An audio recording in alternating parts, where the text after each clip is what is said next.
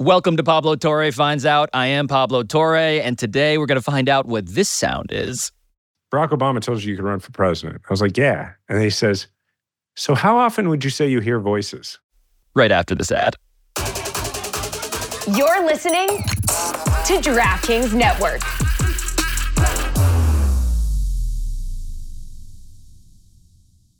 Mother's Day is almost here, and you can get her the most beautiful time-tested gift around. A watch she can wear every day from Movement. Whether mom's into classic dress watches, rare and refined ceramics, or tried and true bestsellers, Movement has something she'll love. And right now you can save big on the best Mother's Day gift ever with up to 50% off site-wide during Movement's Mother's Day sale at MVMT.com. Again, that's up to 50% off at MVMT.com.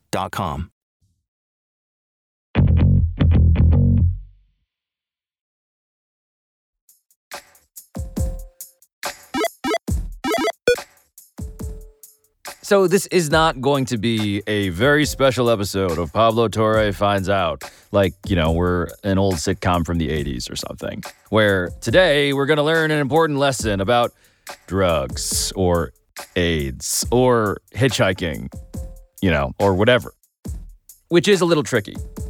Because last week, the biggest story in American sports, the Super Bowl, became this. A mass shooting at the Kansas City Super Bowl victory parade has left one person dead and nearly 24 people with gunshot wounds. The rapid gunfire sent thousands of panicked fans running for their lives. In an instant, the sound of joyous cheers and joyful chants were replaced with the sound of screams and sirens.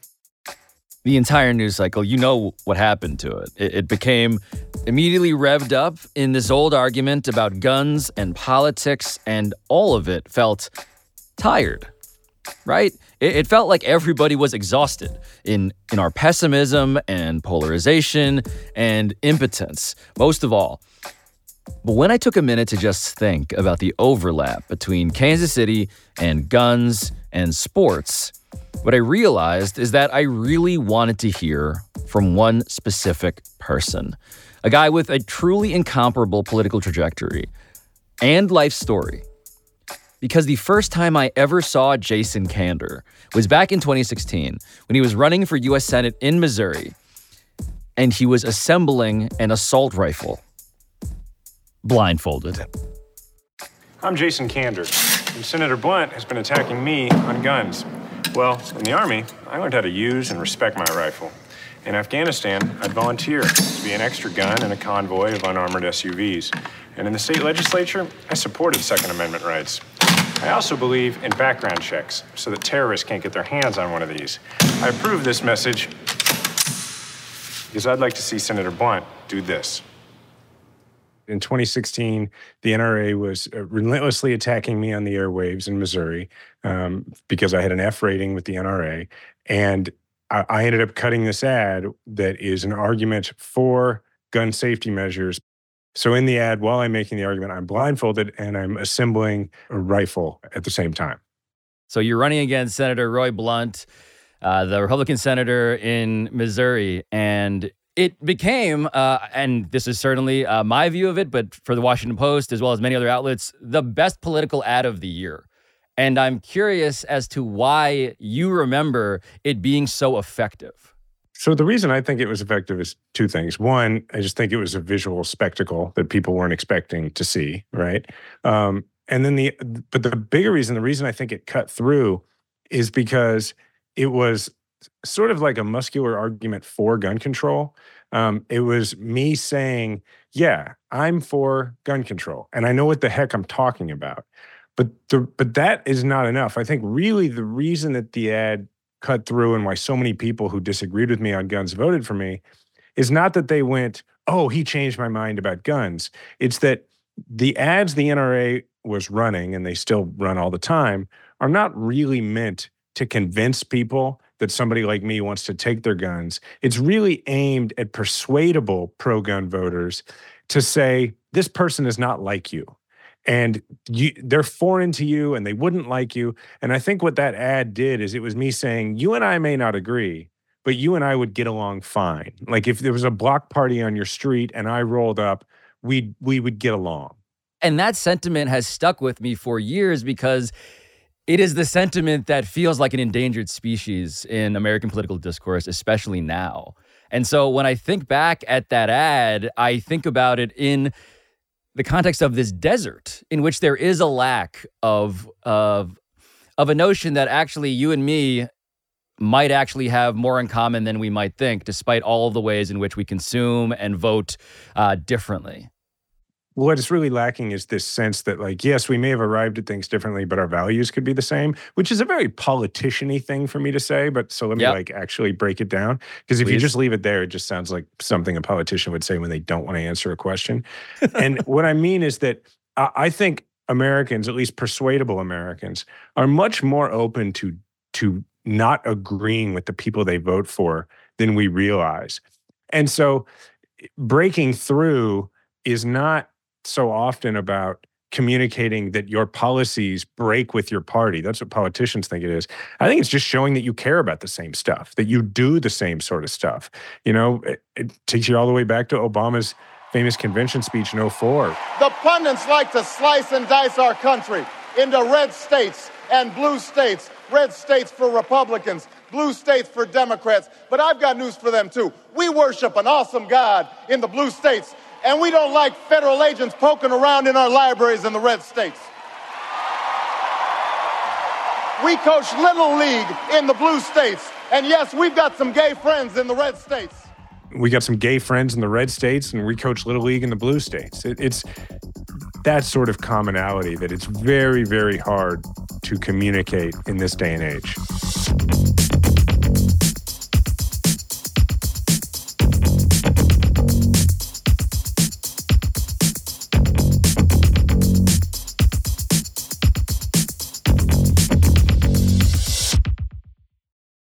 Our bodies come in different shapes and sizes, so doesn't it make sense that our weight loss plans should too? That's the beauty of Noom. They build a personal plan that factors in dietary restrictions, medical issues, and other personal needs so your plan works for you. Noom doesn't restrict or shame when you want to treat yourself. Their flexible program focuses on progress instead of perfection. You don't have to give up carbs or anything. And with their daily lessons, you can learn something new about your food choices every day. After just a few days of using the app, I learned how to recognize cues for overeating and how to choose the right foods to feel full. Stay focused on what's important to you with Noom's psychology and biology-based approach. Sign up for your trial today at Noom.com. That's Noom.com. And check out Noom's first ever cookbook, The Noom Kitchen, for 100 healthy and delicious recipes to promote better living. Available to buy now wherever books are sold.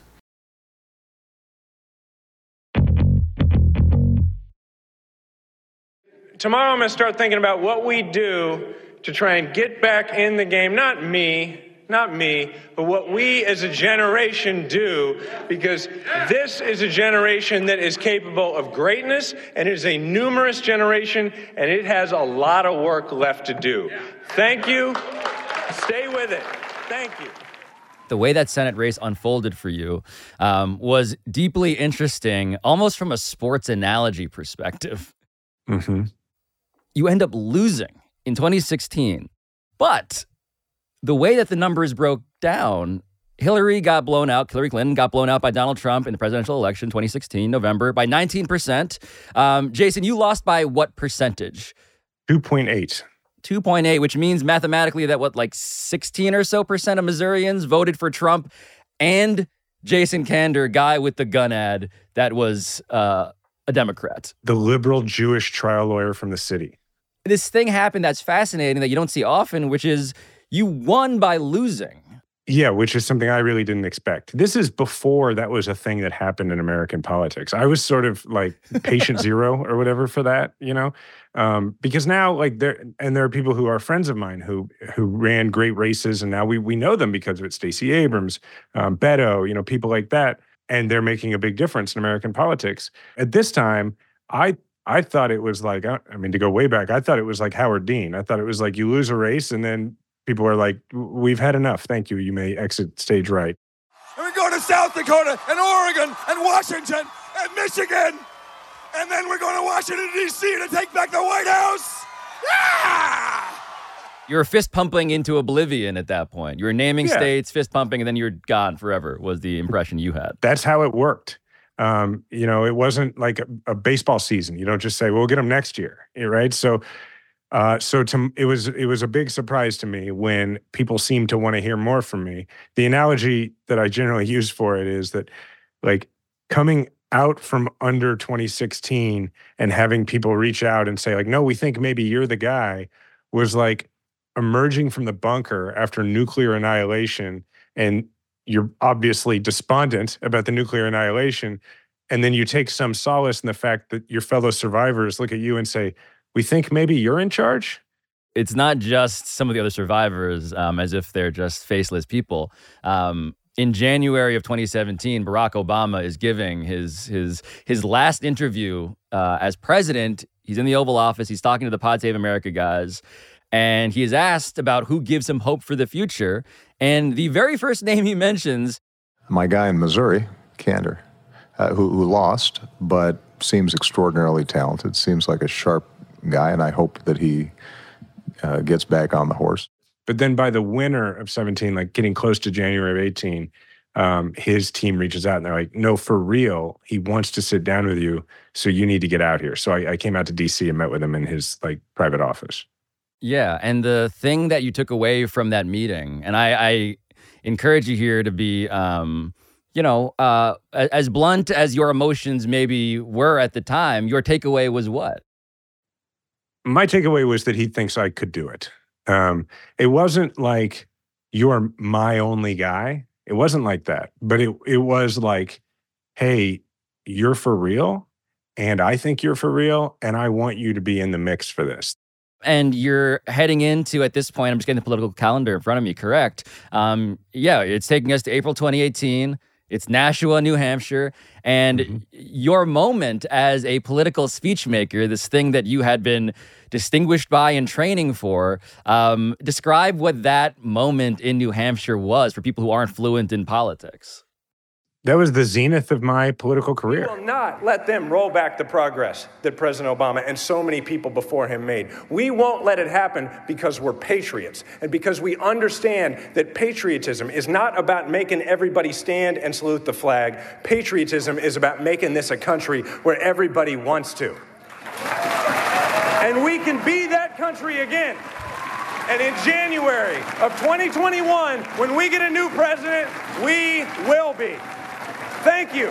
Thank you, New Hampshire. Thank you.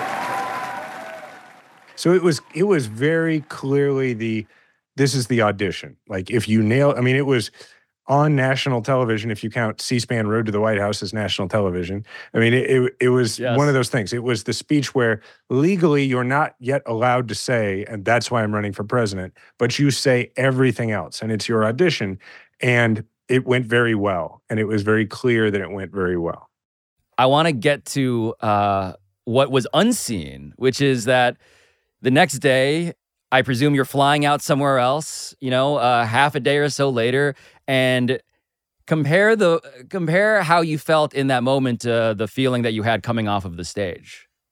For a little context, what we've kind of been dancing around here is that, I served in Afghanistan 06, 07 as an Army intelligence officer, and I came home with symptoms of post-traumatic stress, but I didn't acknowledge them to myself. And had I treated them when I initially started to detect them, I think it would have gone very differently. But I neglected them. I denied that they were there. And over the course of the 10 years that followed, it just got worse and worse and worse, to the point where I really went about a decade without a good night's sleep. I had a lot of shame and a lot of guilt, and I did not think very highly of myself as a person, even though I thought extremely highly of myself as a politician and as a performer, so to speak. Yeah.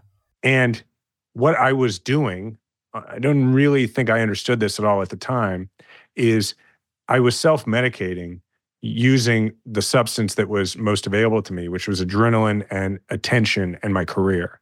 And so I was giving these speeches like pretty much every day, doing performances, media interviews, whatever. And that would bridge me to the next day, because as long as I wasn't in my own mind, then I could avoid the disruptive thoughts and the dark thoughts that I was having. And so the bigger the speech and the bigger the moment, the longer that endorphin ride would last and the better I would feel. And so when this happened and it was like, hey, we are heading to the top of the mountain, it was to me like I should be good for a while, right? Because usually a really great performance might last me like a week. And instead, by the time my ass hit the seat on the plane at the Manchester airport in New Hampshire, I felt as empty as I had the day after the election in 2016. And that was really the first time that internally I started to acknowledge to myself, this might be a lot more serious than I have given it credit for. So just to say it very clearly, so you had embarked on a presidential campaign while having an untreated mental injury. Yeah. Which is a hell of a your story, standard story Jason. of a psychological disorder that you keep secret while you're running for president, including secret from yourself. The symptoms you were dealing with, Jason. What were the symptoms as you were sort of sussing out in your own brain, what do I have here? I'd been having these violent nightmares, which had become night terrors, which if anybody's interested, you could look up the difference. They just suck a lot more.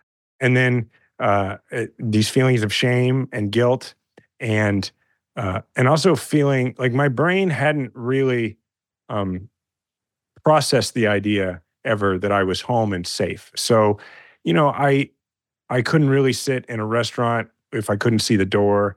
When I had been Secretary of State, my staff, because they didn't know me before I went to Afghanistan, they just understood, well, the boss doesn't like it when people sit behind him in a meeting. People just had gotten used to these things around me.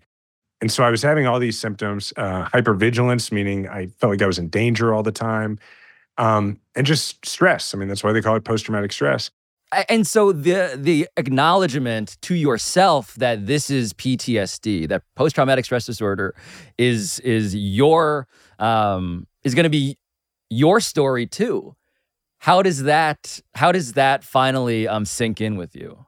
The first thing I realized was I didn't think that I had it in me to make it, the distance in a presidential campaign. And I just mean like physically. I was exhausted. I mean, I really, because of nightmares that I had, PTSD nightmares, I just had gone 10 years without sleeping and it was getting worse. And I was getting depressed, which, if you have PTSD and then you have really bad nightmares for 10 years and you don't sleep, you're going to get depressed. And that's what was happening. And so when I kind of came to the conclusion that I maybe couldn't do it, I raised that to my campaign manager and one of my best friends, Abe Rakove, and he was sort of ready with a idea. He just sort of threw out there, not expecting me to jump at, which was, well, you could just quit running all over the country and you could run for mayor of Kansas City, which I'm a 5th generation Kansas City and I love my hometown. And that immediately felt like somebody had thrown me like a life preserver. And I was like, that's what I need to do. And so the campaign for mayor was 99 days long. And it was, of all the campaigns I'd ever been in, it was the only one I'd ever entered as the front runner. I mean, it was like, it Right. should have been so much fun, Pablo. Like I was running for mayor of Kansas City, and within a week of announcing, I was on Seth Meyers. Like, I'm seeing a lady in a few days who has a possum problem. Like, I'm going to go walk around. We're going to look at that. It's important. You're going to look at the possum problem? Absolutely. We got to try and fix it. I mean, like, I government thought is about trying to solve people's had the problems. most boring lives. That sounds kick-ass. Come with me. I'm down.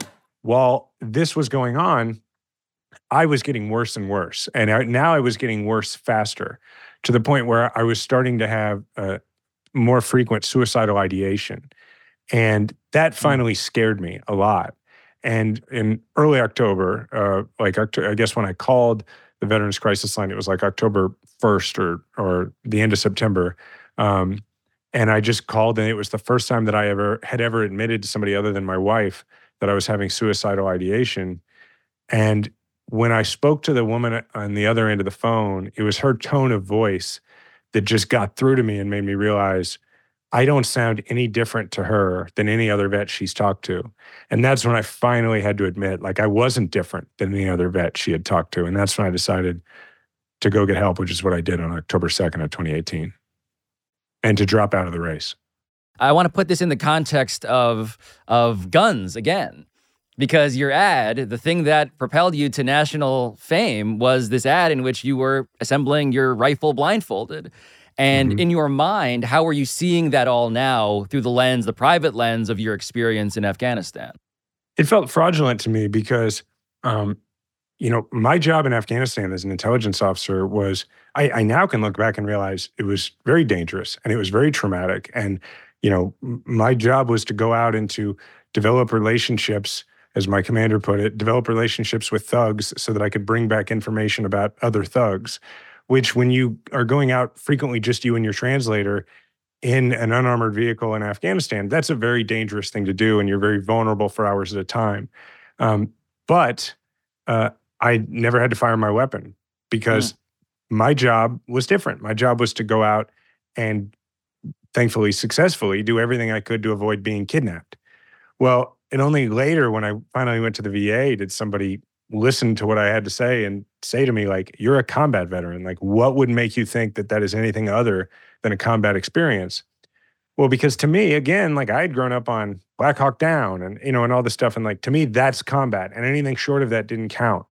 And the other reason is because one of the things the Army does that allows us to be successful in wars is from the moment you get off the bus at basic to the moment you render or return your final salute, a very steady message is communicated to you through the culture of the military, which is what you're doing is no big deal. And I actually don't fault the military for that, because if it weren't for me believing that while I'm doing the job, I couldn't keep walking into meetings with people who might want to kill me and bringing back valuable information. Sure. But you have to believe that what you're doing is no big deal compared to somebody else. But then when you leave, nobody flips that switch off. And so we are constantly wondering why so many veterans don't go get help. And we chalk it up to thinking, well, they're trying to be too, quote unquote, manly. No, I think it's usually that we just feel like we have it on good authority. What we did was no big deal. So why would we need help? You're checking yourself into the VA, and what do you bring with you, Jason? What do you take with you into the Veterans Administration Hospital? Yeah, at the time I was reading an advanced copy of a book that a friend in the publishing industry had sent me, because I'm a huge baseball guy, The Phenomenon, the book by Rick Ankiel. The irony was not lost on me at the time that I was heading into the VA to check myself out of public life and into Suicide Watch. And the only possession that they allowed me to keep in the little holding cell was a paperback copy of a book written by a guy who had been the next thing, the guy who everybody thought was going to be the man in baseball, and who then got the yips and had to leave because of a psychological thing. And then Chipper Jones up. Wild pitch. Galarraga up with runners at second and third. And a save of a would-be wild pitch. And then on a walk to Galarraga, wild pitch. And now another wild pitch. We'll go into the Wildness Hall of Fame, I think. So when you show up and, again, you're bringing all of the baggage with you that we've now outlined here. You've talked to Obama, you've gotten in front of America and given these speeches. And so when you are now sitting down for your official questionnaire, in which you're going to tell the truth for the first time, how does that go? So usually when I would walk around town and people would recognize me or at least do like double takes, it was somewhat gratifying, right? Empowering maybe. When you are being checked into Suicide Watch at the psych ward at the VA, it is more like mortifying, because nobody's like asking for selfies. They're professionals, but you can, you can tell when someone has recognized you and they kind of do that extra look. And so it was embarrassing. And then this resident comes in, on duty, the psych resident. And it was pretty apparent within the first minute or two that he didn't know who I was. He was from out of town and didn't recognize me at all. And that was like really freeing and a big relief. So we talked for like 30 minutes and I lay out all these symptoms for him. And he's about ready to actually let me go. And he just sort of offhandedly asks, he says, by the way, do you have like a particularly stressful job or something? And I say, well, I'm in politics. And he's like, what does that mean? And I just kind of gave him a very short version. I said, well, I was going to run for president and then I decided to run for mayor, but I'm going to call that off tomorrow. I want to come here and get help. And that threw him. And he's like, president of what? Now, remember, he's looking at a guy who's on suicide watch who's not even wearing his own clothes. Like I'm in scrubs that are several sizes too big, sitting on a stainless steel bed, like hugging my knees and explaining, yeah, it's not a big deal. I was a presidential candidate. And but it doesn't occur to me. So I'm like, of the United States. And so we have a little back and forth, and he's like, who told you could run for president? And now I have gone from really relieved that this dude doesn't recognize me to kind of irritated that he doesn't believe me. So somewhat arrogantly, I say, I don't know what to tell you, man. I spent like an hour and a half, just me and Obama in his office, and he seemed to think it was a pretty good idea. And so he takes this in for a second, and he says, Barack Obama told you could run for president. I was like, yeah. And he says, so how often would you say you hear voices? So that was my first day at the VA.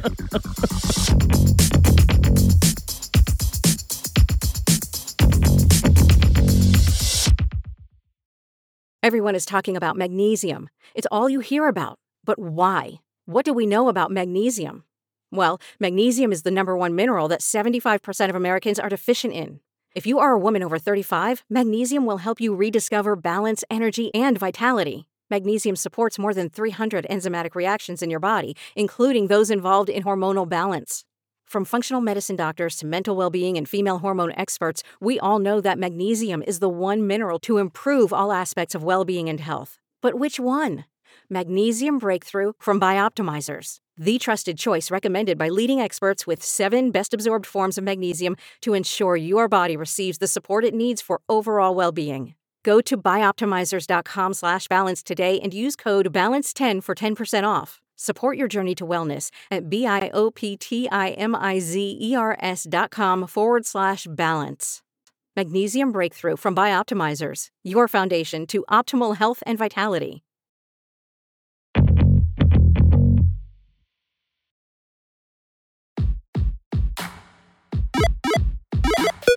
So now it's hopefully clear to you how Jason Kander has had a trajectory pretty much unlike anyone else in American politics. He is 42 now, by the way. He is still a baby in politician years. And I should mention that when he taped that viral gun ad, which was 8 years ago now, he was Missouri Secretary of State, the youngest statewide elected official in America, which he covers in a really good book that he wrote about his family and his recovery, titled Invisible Storm.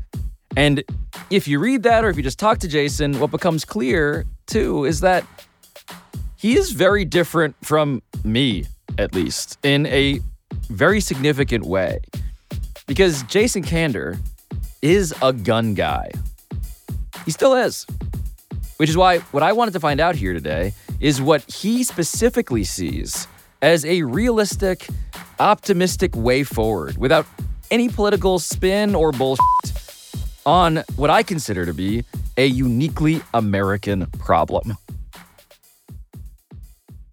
My relationship to guns start as a kid. My dad was a cop here in Kansas City, so I grew up, we would go shoot pistols. I never really went hunting. Most people around here, they grew up hunting. I didn't. I grew up shooting pistols with my dad, and my dad taught me how to handle a gun, and you know, he taught me those things and how to respect it. And so it was a cultural, and plus, like, everybody I knew, their dads owned like a rifle and they went hunting and all that.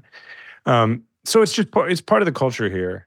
And then I went into the military, and I learned, as I said in that ad, how to respect my rifle, how to show the proper respect for it as a tool. And so my perspective often on this, when I look at things like assault weapons, for instance, is that is a tool that's meant for a specific thing. And now I'm not going to get into a whole thing where I lecture whoever's listening about it's a weapon of war and all that. I've done that plenty, and I still feel that way. But I also, look, I work at a place where, as you mentioned, I work at a national organization focused on veterans. So I work with a lot of fellow combat vets, and I live here and work here in Kansas City. So there's all sorts of political views among the leadership of the place where I work. And a lot of them are very pro-gun. I mean, there's an AR-15 hanging on the wall at the place where I work. And so when I look at the debate as it exists right now in this country over guns, what I see is a very successful effort by gun makers to pit people like yourself who have a view that is the same view I have about gun policy, but who don't have a familiarity with guns, against my neighbors. And that's the divide that works politically. If they can make my neighbor, who I know owns guns, and is an enthusiast a bit, if they can make him feel like you are out to get him and that you and he have nothing in common, well, then they have divided and conquered. But to me, the real thing that's going on in this country is not between people who want gun safety and people who own guns. It should be between everyday Americans, whether they love guns or not, and the gun companies that are making enormous profits without having to have any responsibility for the danger of the product they create. And that's what prompted me this last week to start talking a lot about the Protection of Lawful Commerce and Arms Act, PLACA. Yeah, and so for people who don't know PLACA, I'm doing this episode because I want people to know about it, because it helps explain why it is that guns, not just from a cultural perspective, but from a legal liability perspective, have been given this halo of protection in a codified federal way. Yeah, to understand it, we got to go back a little bit to the 90s, where there started to be a bunch of successful lawsuits at the local level against gun makers. If people want like a cultural touch point to think of in this, they can think of the Grisham book that became the movie Runaway Jury, which was about a lawsuit against a gun company, because at the time the book was written, that was happening a lot and the gun companies were losing. The analogy to think of for this is tobacco. The big breakthrough in tobacco litigation was when juries were presented with evidence that the gun companies actually had the science to know about the carcinogenic levels in cigarettes and weren't doing anything to change their product or to, make people aware of it. So what was happening is you were increasingly having these lawsuits that were saying, hey, juries were saying, hey, you took absolutely, to the gun maker or the gun seller, you took absolutely no precautions whatsoever or did any checks about who you were selling to or what their purpose was for using it. And juries started holding gun companies liable and responsible for that. And what most industries, tobacco included, several others, think about when tires on Ford Explorers were blowing up. Yes, the auto industry.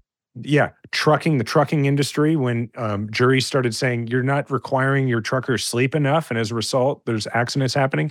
What other industries in America do over the last 200 plus years when they are exposed to this kind of liability is they reform their corporate practices. They change their product. They make it safer. They do things to avoid liability. It's why when you see disclaimers on things, people make jokes, oh, a lawyer wrote that. Well, that's right. A lawyer did write it. And they had to, because this beautiful thing come up with by the founders of this country called a jury, which is just 12 people getting together and deciding what the standard in their community is for conduct, decided that they had business conduct that was beyond the pale and it had to change. It also is born out of this thing in the U.S. Constitution that's not the Second Amendment, it's the Seventh Amendment, which says that in any matter where there's a disagreement of more than $20 in value, you are guaranteed a civil trial by jury. So if you take all that together, that's why most industries reform when they're hit with successful lawsuits. That's not what the gun industry did. The gun industry used their political power to go to Congress and get PLACA passed in 2005. It was supported by Republicans and Democrats, not across the board, but there were some Democrats. It was signed by George W. Bush. And what the law says basically is that you may not bring a lawsuit against a gun maker so long as the product functioned as it was meant to function. Basically, if one child points a gun at another child and the gun goes off and kills them, no other details are important whatsoever so long as the gun didn't fire by accident. As long as the gun didn't malfunction. And that, since that law passed in 2005, gun crime in this country has gone up 59%. And we debate all the time background checks and a gun registry. And we ask ourselves, why won't they make smart guns required? And for those who don't know, smart guns is technology that exists, much like the tobacco companies knew the science about how carcinogenic cigarettes were and how addictive nicotine was. The technology exists so that just like your iPhone or anything else, a gun can only work when it's your hand on the gun. And by the way, the majority of gun crime in this country is committed using stolen guns. even though that exists, we have no laws to say that that's the kind of gun that you have to sell. But if juries could weigh in on it, you can guarantee they would say that's the reasonable expectation in their community. Right. And I want to point out that, look, the last statistics that I could find here are a bit old. They're from around the year 2000, but it's the ATF. And what they're pointing out when it comes to what they call crime guns, which is to say guns that are found in the investigation of a crime, the guns that pop up when, the police are investigating something, the stat is crazy. And it speaks to this very premise. And I want to just read it out here. The ATF reported that 5% of dealers sell about 90% of crime guns. And so again, I just want you to help me explain this, Jason, because gun manufacturers, Smith & Wesson and so forth, they make the guns, but dealers sell them. And in the United States, 5% are responsible for 90% of the guns that turn out to be an alleged problem. And so the question then becomes, how do we then put pressure on the gun manufacturers to not sell to that 5%? If PLACA had never been passed, you and I wouldn't have to even talk about it, because there would have already been lawsuits by victims of gun crime against gun manufacturers to say, hey, you know who you were allowing to sell your gun. You knew it and you did it anyway, and that does not meet the standard of care. And that's where things were headed. But instead, they created this liability shield that also acts as a morality shield. They no longer have to have any moral responsibility whatsoever. Right. And I just want to spell out further when it comes to the ATF, which is, again, the Bureau of Alcohol, Tobacco, and Firearms. The most recent data from 2022, what they point out in terms of the ATF federal bodies are looking into all of this stuff, aren't they? Aren't they investigating and checking on the dealers and manufacturers? Well, it turns out that statistically speaking, in 2022, the ATF, they only inspected about 7,300 dealers, which is 9% of those who are allowed by law to sell guns. And so basically what they point out here, this is their own statistics, a gun dealer could expect to be inspected once every 10 years. And by comparison, federal regulators of elevators and restaurants, they require inspections 5 to 10 times more frequently. And so the question is, okay, it's not happening on the level of inspections, and it's not happening on the level of certainly an independent sense of concern on behalf of the manufacturers, because their motive is profit. And that's why my argument is, if you repeal PLACA, they will reform themselves, because otherwise they will lose so much money by losing lawsuits. It's why when I drive down the street, if there's someone smoking in the car next to me, my 10-year-old son will say, Dad, look, that person is smoking. And when you and I were kids, there were smoking sections on airplanes because over time, the industry had to reform because of the lawsuits. Lawsuits get a bad rap in our country, but it's why water doesn't kill us. It's why, it's a check. It's a check on corporate greed. Exactly. And that's my point, is that you can be listening to this and you can have a room in your house that is your gun room with an NRA membership that's 3 generations in your family, and you're still getting screwed by the gun makers because they have no obligation to make their product as safe as possible because they've been given a get out of jail free card. So to get those manufacturers to do something different, what we're going to do is expose them to lawsuits. And as a result, they will call for what? What would they want the government to do, because they are going to be subject to litigation for it? Well, before I answer that, let me just slightly rephrase what you're saying, because I want this to be clear. We're not just exposing them to lawsuits. All we're doing is saying, if we repeal this law, you're going to be treated exactly the same as every other industry that makes a product in this country. That's important, right? Yes. It's not like we're not saying, hey, we want you to get sick. We're saying just be treated like everybody who makes widgets in America, right? So if we were to do that, here's what I think would happen. I'm quite sure of it, actually. One of the first things that would happen is that they would develop, all of a sudden, they would roll out the fact that they have the technology to make smart guns, because it would not be in their financial interest anymore to be exposed to lawsuit after lawsuit after lawsuit, when all you have to do as a trial attorney that's suing them is present to the jury the fact that they've already researched the product and they already know how to do it, right? a jury, you wouldn't even need that. A jury is going to implicitly understand that if their phone can catch them askance and open up from barely seeing their face, then a gun can work when the owner picks it up and not work otherwise. And they're going to have to do that because they're going to lose their ass in court if they don't. That's the first thing. The second thing is they are going to, I promise you, lobby the government to pass stringent background checks. And here's why. Because juries are going to expect, just as they were starting to expect it in the 90s before this law was passed, expect them to check the backgrounds of the individuals and expect gun sellers in particular to check the backgrounds of the individuals that they're selling guns to. The gun companies are not going to want to do that themselves. They're not going to want to have to pay to do that. So they're going to lobby the government to do it so that they offload that expense. Then they're going to want a gun registry because for them to make sure that they are not held liable for a gun that was stolen and used improperly, that they took the proper legal steps after a bunch of lawsuits established what those steps are to keep the gun from getting into the wrong hands, they're going to want to know who owns each gun so that they can avoid liability. And then you know what they're going to do? They're going to create subsidiary companies for gun insurance because they're going to make a ton of money selling insurance to people to say, you want to own a gun, you got to have insurance, just like if you want to own a car. And now you have a market that doesn't reward pushing as many guns out into the population unchecked as possible, but instead rewards doing it in a way that is much safer. Right. And again, gun violence in the United States, record levels as of 2022 and rising, nearly 50,000 gun deaths a year, guns being the leading cause of death for young people.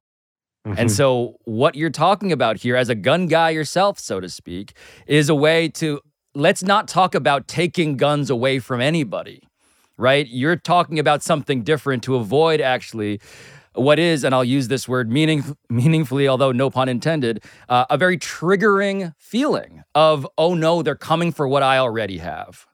Yeah. It's a recognition that you can love guns all you want, but it doesn't make a lot of sense for you to then pledge loyalty, undying loyalty to Smith & Wesson. Smith & Wesson is it's just a bunch of suits, man. It's all it is. It's like, I don't, it wouldn't make any sense. It's smokers were not like, you know what? I'm just a Brown and Williamson guy. I'm just an RJ Reynolds guy. Yeah, I got my Joe Camel back tattoo because I love cigarettes so much. Exactly. Like you can keep being a hobbyist, a shooter, a hunter. You can even be a self-defense extremist. Sure. But you can do all those things and want the people who make products in America to make them as safely as possible and to actually be held to the same legal standards as everybody else who makes things in America. Right. And so I want to point out that last year, the Sandy Hook families had a pretty notable win when it came to figuring out, again, what are the angles that we can attack PLACA using? And so they used, I think it was local Connecticut law against marketing guns to children. And that was due to, again, complicated legalese that I won't sort of explain in full here. That was a way to get to PLACA. Like, oh, there was also a conflict with the local law. And so that was a win in Connecticut. It's important to note, though, right, that because it was a state law and therefore a state lawsuit, it also, to some degree, mitigates the amount of damage that can be sustained by the gun maker as a result, as opposed to a lawsuit that can have federal reach, right? And there are 30 states with their own version of PLACA. So Giffords, among other things, is working to repeal as many of those state-level laws as possible. Yeah. And the other thing that had just happened late last month in January, which was the Mexican government suing gun manufacturers because it turns out that a consequence of having many of a super majority of crime guns flooding into the world from these irresponsible gun dealers is that they wind up in Mexico. And that they end up fueling the drug trade. And a lot of again, it's just, of course, the thing that many people on the other side of this issue are complaining about otherwise, cartels and violence. It's happening because of the very thing we are talking about here. How do you put clamps on the irresponsibility of gun dealers? And so the Mexican government sued the gun manufacturers in the United States, and they just won an appeals court victory that said, actually, that can proceed because PLACA does not apply the same way to the Mexican government as it does, of course, in the United States and its citizenry and businesses. I think it's really important to point out that for all the talk we have in this country about all the things that are coming across the border, fentanyl and everything else, what the Mexican government is saying is, hey, man, we have like real gun control here. And like the people who have guns here, for the most part, absent your laws in the United States, would just be like law enforcement and the military. But now the cartels are getting tons of guns because they're coming across the border the other way because of the loose gun laws in the United States. And because the gun makers are selling, knowing that they're selling to sellers who are going to the cartels. Right. And so how do you, again, create a responsibility or a worry? You kill Plaka, and some of that stuff might actually follow. Let's point out that the result of that is likely to be that a lot of gun makers are going to say it's not worth it, and they're going to hopefully, this is what the Mexican government's wanting to do, they're going to stop selling to the gun sellers who are selling to the cartels. That's why the Mexican government is doing it, and that's the point.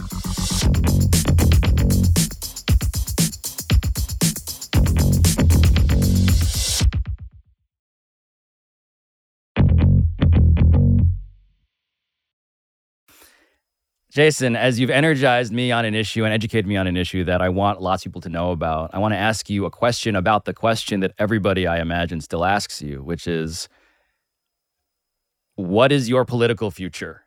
Because I know this is the thing that you have struggled with the most psychologically, in a sense. But how do you answer that when I am not the only person to hear you talk and be like, hey, so what are you up to maybe this fall? Well, first of all, it's genuinely flattering that people ask. I spent a large part of my life really wanting people to ask. I'm not in that part of my life anymore, but I try and acknowledge that that's still a nice thing. Look, the way I always phrase this, it's not careful politically, it's careful from the standpoint of there are people listening who I want them to understand something about mental health. I want to be clear. The reason I'm not running for office is not because I don't think my mental health can take it. I'm in a post-traumatic growth phase of my life, and if I wanted to run for president and function as president, I could absolutely do that. I don't say that to preserve the opportunity to run for president later. I say it because there's somebody listening right now or watching right now who, is going to have a combat veteran or some other sufferer of PTSD come in for an interview, and they're going to wonder, well, can they really do the job? And I just want them to hear me say, I have PTSD and I could be president. And I think I could be pretty good at it, so that I want to lay that marker down. The answer to the question is, the reason that I have no interest right now, and I don't mean right now like in the way politicians say, I'm not thinking about that right now, when they are only thinking about that. Yes. I mean, I have no interest in that right now for a few reasons. One, I am really mentally healthy now, and I'm able to enjoy my family. And I have a 10-year-old and a 3-year-old, and I'm enjoying that a lot.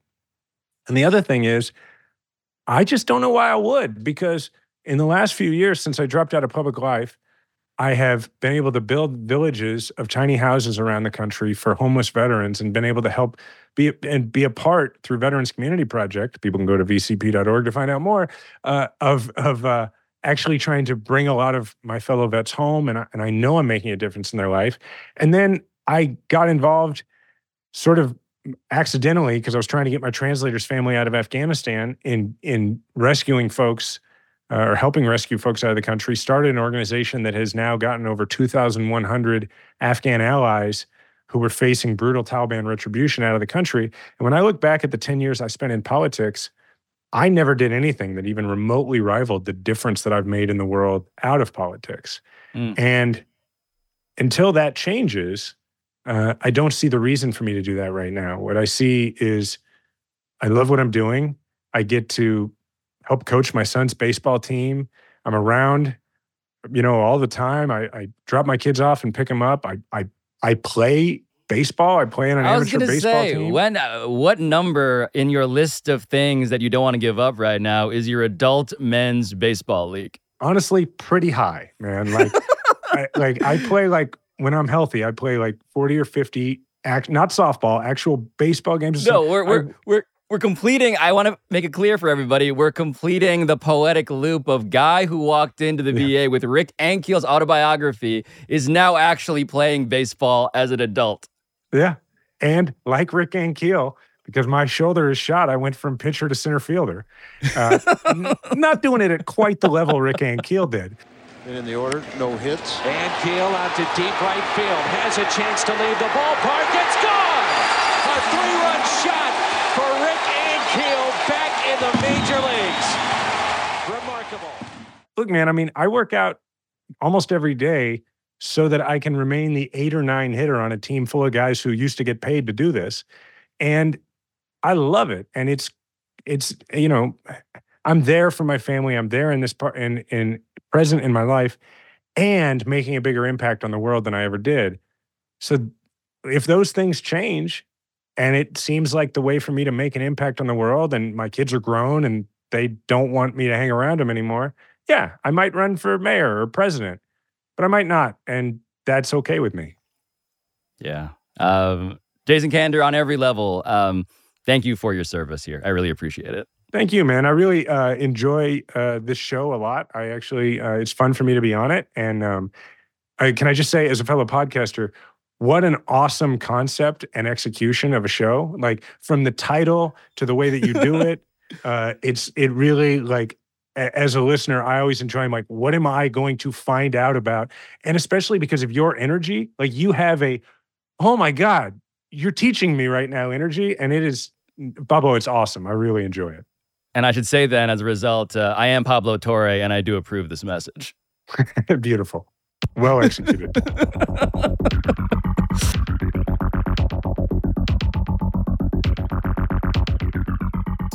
But I do need to thank my campaign staff, because it does take a village to run Pablo Torre Finds Out. And that village is full of people like Michael Antonucci, Ryan Cortez, Sam Daywig, Juan Galindo, Patrick Kim, Neely Lohman, Rachel Miller-Howard, Ethan Schreier, Carl Scott, Matt Sullivan, Chris Tuminello, and Juliet Warren. Our studio engineering is by RG Systems. Our post-production by NGW Post. Our theme song is from John Bravo, as always. And next Tuesday, a very different discovery. This has been Pablo Torre Finds Out, a Meadowlark Media production. And I'll talk to you next time. Sick of being upsold at gyms? My guy, you're currently a base member? For $90 more, I can upgrade you to our Shred membership. For $130 more, you'll be a Swole member. And for just $300 more, you'll reach Sweat Platinum. At Planet Fitness, you'll get energy without the upsell. Never pushy, always free fitness training and equipment for every workout. It's fitness that fits your budget. Join Planet Fitness for just $1 down and $10 a month. Cancel anytime. Deal ends Friday, May 10th. See Home Club for details.